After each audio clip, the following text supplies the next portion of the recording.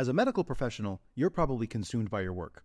Because of that, you likely miss out on big opportunities to protect and grow the wealth you work so hard for. Luckily, through passive real estate investing, you can place your capital in the hands of trusted syndicators who do all the legwork while you sit back and let your money work for you. Syndicators like Ascent Equity Group. Ascent Equity Group is led by 3 medical professionals turned full-time real estate investors who have secured $250 million in assets in just 3 years. And their latest opportunity, Sunrise in Chandler, is open now. Sunrise in Chandler is an exciting 177-unit value-add multifamily opportunity in the affluent city of Chandler, Arizona. This Class B asset in a Class A location was secured at a significant discount and is already cash flowing out of the gate, with 89% of the units still in need of renovation. Sunrise in Chandler is close to meeting its capital raising goal and will be closing soon. So if you'd like to learn more, visit ascentequitygroup.com/best deal to schedule a call. That's ASCENT equitygroup.com/best deal. This opportunity is open to accredited investors only. Now, assuming that the borrower qualifies for agency debt, doesn't mean that every single deal qualifies for agency debt. Before we get into it, I want to introduce you to Groundbreaker, today's sponsor and partner. They are an all-in-one suite of tools for small to medium-sized real estate syndicators. They've got a special focus on real estate syndicators with $1 million to $100 million assets under management. They help you increase productivity and investor satisfaction by automating fundraising, reporting, and investor relations through elegant and powerful workflows built by syndicators for syndicators. Groundbreaker will help you scale your business without the need to scale your overhead. So they're going to help reduce your costs because of the admin team that won't need to be as large. And they're going to help you reduce your risk of data breach because of the security systems that they have in place. They'll help you increase your revenue by growing your assets under management because you're going to be allowed to focus on the things that are most important, like business growth and operations, not those administrative logistics. And ultimately, they're going to help you elevate your company's brand and professionalism and investor experience because your investors are going to enjoy having this platform with all their information versus however you're currently doing it.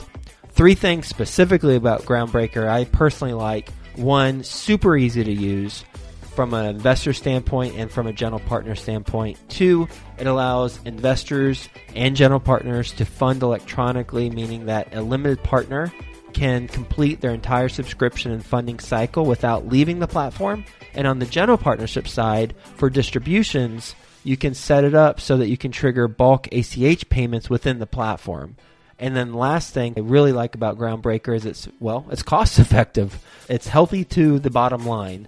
Their basic plan allows sponsors to sign up for as little as $100 per month with no limits on deals or investors. And you can read all about the pricing on their website. Speaking of their website, it is groundbreaker.co/Joe, Joe. And when you go there, groundbreaker.co/Joe, you're going to get access to a pitch deck that the Groundbreaker team created so that you have a template should you want to use that and customize it for your own deal. So go to groundbreaker.co/Joe. Quick disclaimer, the views and opinions expressed in this podcast are provided for informational purposes only and should not be construed as an offer to buy or sell any securities or to make or consider any investment or course of action. For more information, go to bestevershow.com. There needed to be a resource on apartment syndication that not only talked about each aspect of the syndication process, but how to actually do each of the things and go into it in detail. And we thought, hey, why not make it free too? That's why we launched Syndication School, and Theo Hicks will go through a particular aspect of apartment syndication on today's episode and get into the details of how to do that particular thing. Enjoy this episode. And for more on apartment syndication and how to do things, go to apartmentsyndication.com, or to learn more about the Apartment Syndication School, go to syndicationschool.com so you can listen to all the previous episodes. Hello, best of your listeners, and welcome back to another episode of the Syndication School series. a free resource focused on the how-tos of apartment syndications. As always, I'm your host, Theo Hicks. Each week, we air a podcast episode that focuses on a specific aspect of the apartment syndication investment strategy. And for a lot of these episodes, we give away free resources, including today, this little mini-series we're doing. So if you want to get these free resources, your PowerPoint presentation templates, a lot of Excel calculators and templates, as well as a few PDF how-to guides, make sure you go to syndicationschool.com. And then all of the previous Syndication School episodes are there as well. As I mentioned, this is going to be a continuation of a series we're doing about multifamily lending. So this is like a multifamily 101 course breaking down how to select the ideal loan for your apartment syndication deal. Make sure you check out part 1, which was released last week, or if you're listening to this in the future, 7 episodes ago, where we talked about how to decide what lender to use, and then do you always use agency loans, agency lenders. And we also talked about the differences between a mortgage broker and a lender, and how the pros and cons of those and which ones you should use. And then we talked about at what point in the process should you be engaging the mortgage broker or the lender up front, and then at what points in the process should you be engaging them again. In this episode, we're going to talk about the qualifications for agency loans. And then we'll also talk about a few other things like upfront reserves and renovation costs. And then likely we'll finish it off in part 3 next week when we go over what to look for when you're actually reviewing options, depending on how long this episode goes. So let's get started. Again, this is assuming that you're pursuing agency financing, because their qualifications, their criteria is going to be a little bit more strict than your bridge loan or when you're working with a bank, typically. And as I mentioned in the previous part, the agency loans, in a sense, are like the holy grail of loans because they have the best terms. So because they're so good, not every single person is going to qualify for them. So the borrowing party, because it might be multiple people, which includes you. Well, let's talk about who the borrower is. But the borrower is going to be analyzed, and then the deal itself is going to be analyzed. And it must meet particular criteria set forth by Fannie Mae and Freddie Mac in order to actually qualify. So let's start with the borrower. So the borrower is going to be the guarantor. This is the individual who guarantees the loan, who signs the loan. The people are peoples who sign the loan. So it might be you, might be your business partner, it might be someone else, like one of your investors or something. And then it's the key principles, which is defined as any person who controls and or manages the partnership or the property, is critical to the successful operation and management of the partnership or the property, and who may be required to provide a guarantee. So again, this is going to be you and any of your partners who are on the actual GP. And then the third are going to be principals. So these are any person who owns or controls a specific interest in the partnership. So for example, with the LLC, this is going to be someone who owns 25% or more membership interest. So this could be the GP, but they're already covered by the key principles. It would really be someone in the LP that has a really big investment, then they'll be considered a borrower as well. So they will analyze this group of individual across a few different factors. So first is going to be the organizational structure. So it's important, but it's not something that you're not going to be able to do. So for example, for most agency loans, only single purpose entities are eligible borrowers. So a brand new entity needs to be created for each transaction, which is not that difficult to do. And there's really no, from my understanding, criteria that you need to meet in order to create an entity. There are some exceptions with small balance loans where you can put that in your name or in a non-single asset entity. But if you're going to do an agency loan, you need to create a brand new LLC for that deal. So the LLC can be under another LLC, but the LLC that the property's name is going to be in needs to be an LLC that doesn't own any of the real estate. The next thing they're going to look at is the experience of the borrower. Again, the parties that are involved in the borrower. So both Fannie Mae and Freddie Mac have different ways in which they qualify the borrower based on their experience.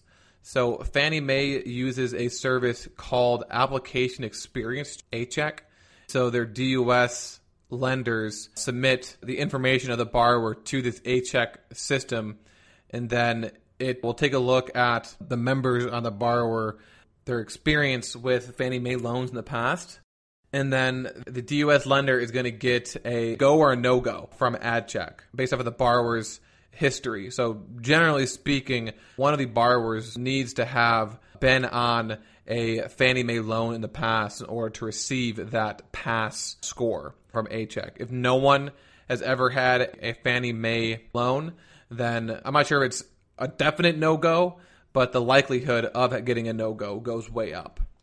Freddie Mac's is a little bit different, and they also go into a lot more specifics on their website for how they qualify borrowers.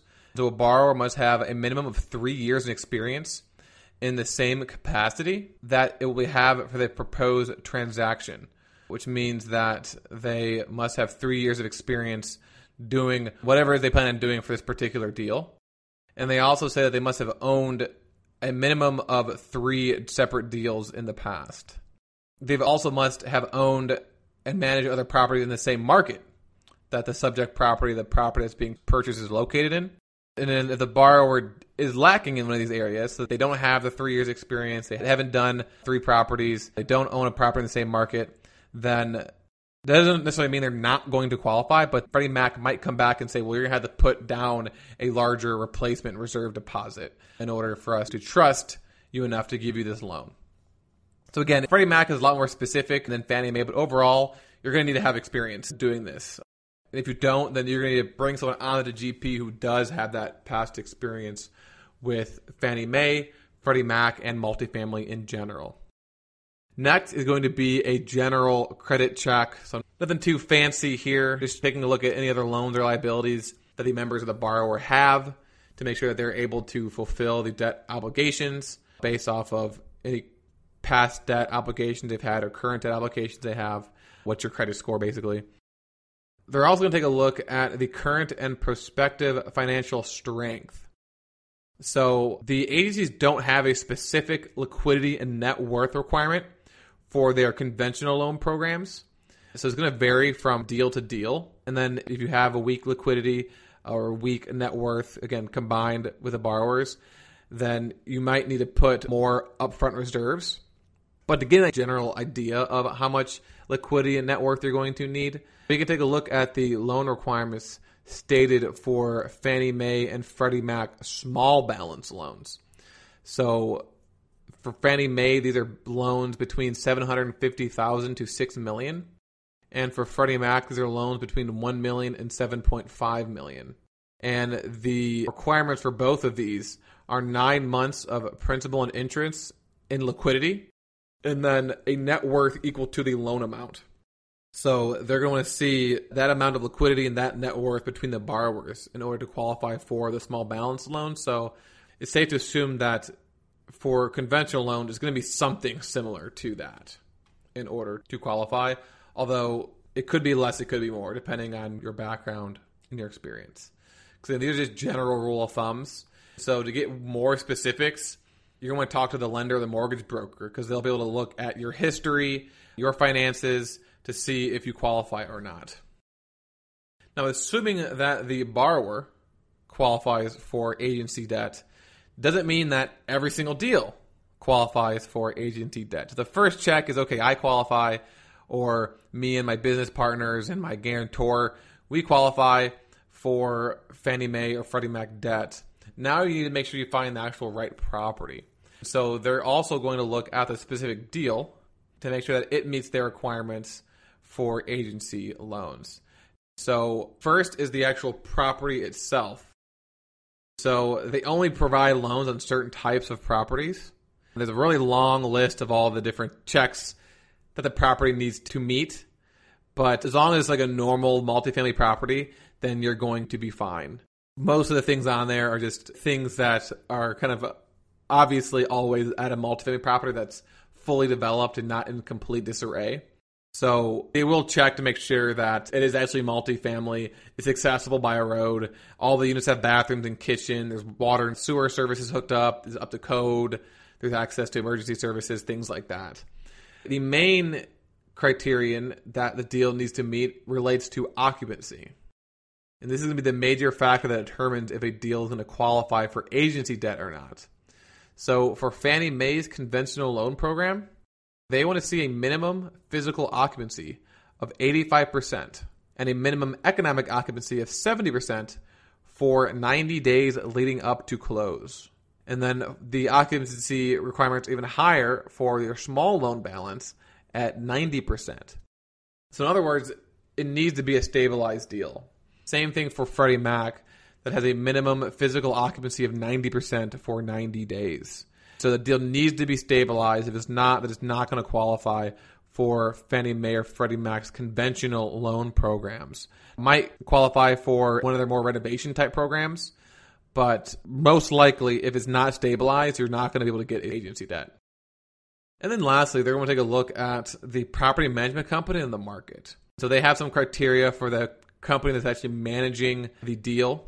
So they don't really have any stipulations on whether it's in-house or third party, but they must, like the borrowers, have adequate experience with this particular sized property and type of property. And then I thought I remember seeing somewhere that you actually might have to have in-house or third party depending on your experience and if you live in the market or not. But overall, the management company needs to have experience managing this type of property and this sized property.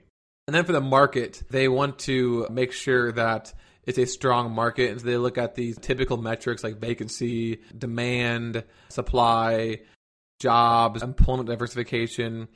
And then for some of the loans, for example, for Freddie Mac, they have different minimum debt service coverage ratios and maximum LTVs based off of the market. So they break it down to top markets, standard markets, small markets, and very small markets, where the terms are more favorable to the bigger markets.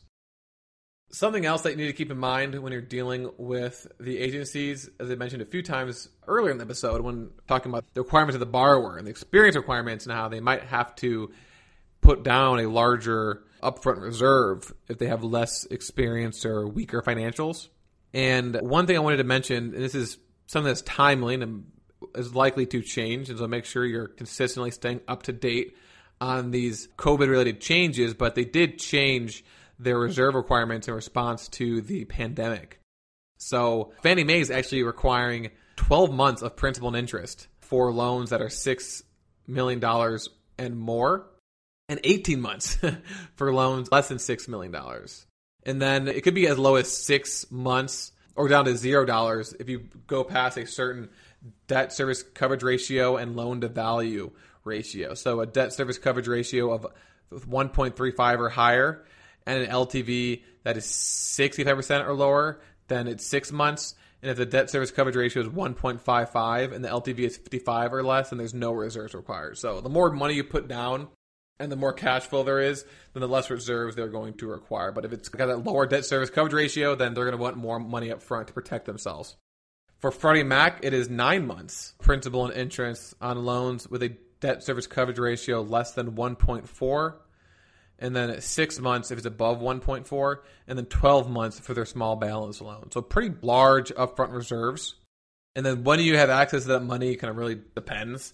And so this is something that you really need to talk with your lender about to know exactly what you need to have up front in reserves. Because again, this is going to impact the cash on cash return to your investors.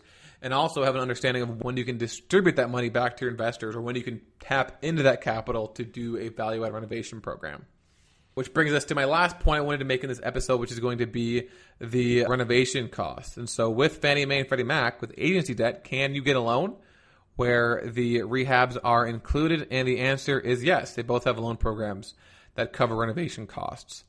Fannie Mae offers a DUS Moderate Rehabilitation Supplemental Loan, aka the Mod Rehab loan. So actually, you're getting two loans. You get the regular conventional loan, and then you can get a supplemental loan on top of that to cover renovation costs. And the advantage here compared to other supplemental loans that Fannie Mae offers is you don't need to wait the full year to get the supplemental loan. You can get it right away as long as the renovations are at least $10,000 per unit. Freddie Mac offers two renovation loans, moderate rehab loan and a value add loan.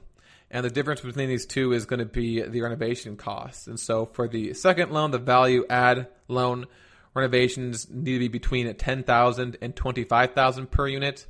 And then the moderate rehab loan would be renovations that are $25,000 to $60,000 per unit. and then the minimum of $7,500 needs to go into the actual interior. So that includes the exterior costs as well, obviously. So if renovations are less than $10,000 per unit or greater than $60,000 per unit, then you're going to need to get a bridge loan or pay for those renovations out of pocket, aka out of your passive investor's pocket. So that's going to conclude and wrap up this part 2. We talked about how to qualify for agency debt as a borrower, what deals qualify for agency debt, some of the changes to the upfront reserves based off of the coronavirus, and then the fact that you are able to get a loan that covers the renovation costs. So we're going to wrap up next week with part 3, where we're going to go over the various different metrics of a loan, debt service, loan amount, interest only, what these things mean, and then how you can analyze and compare and contrast multiple loan options based off of these variety of metrics. We're giving away a free document for this series. It's the Top Loan Programs document, where you're able to view more specifics on the different Fannie Mae, Freddie Mac, and the non-agency loans. So the terms of each of those loans in more detail, because in this episode and in this series, we're focusing more on not necessarily high level, but we're not going to go into detail on every single loan. Like, here's the interest rate, here's the debt service coverage ratio, here's the LTV, here's all these various different terms. But we are next week going to talk about what those terms actually mean, and then what the pros and cons are for the different options that you'll have.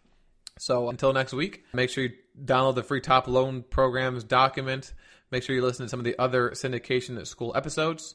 Have a best ever day, and we'll talk to you tomorrow. Groundbreaker helps you increase productivity and investor satisfaction by automating fundraising, reporting, and investor relations through elegant and powerful workflows built by syndicators for syndicators.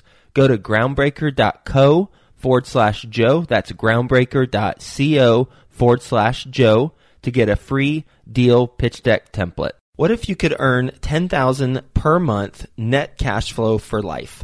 Now you can at the Residential Assisted Living Academy. Gene Guarino teaches you how to take a single family house and turn it into a cash flow machine. Visit RALacademy.com to learn more.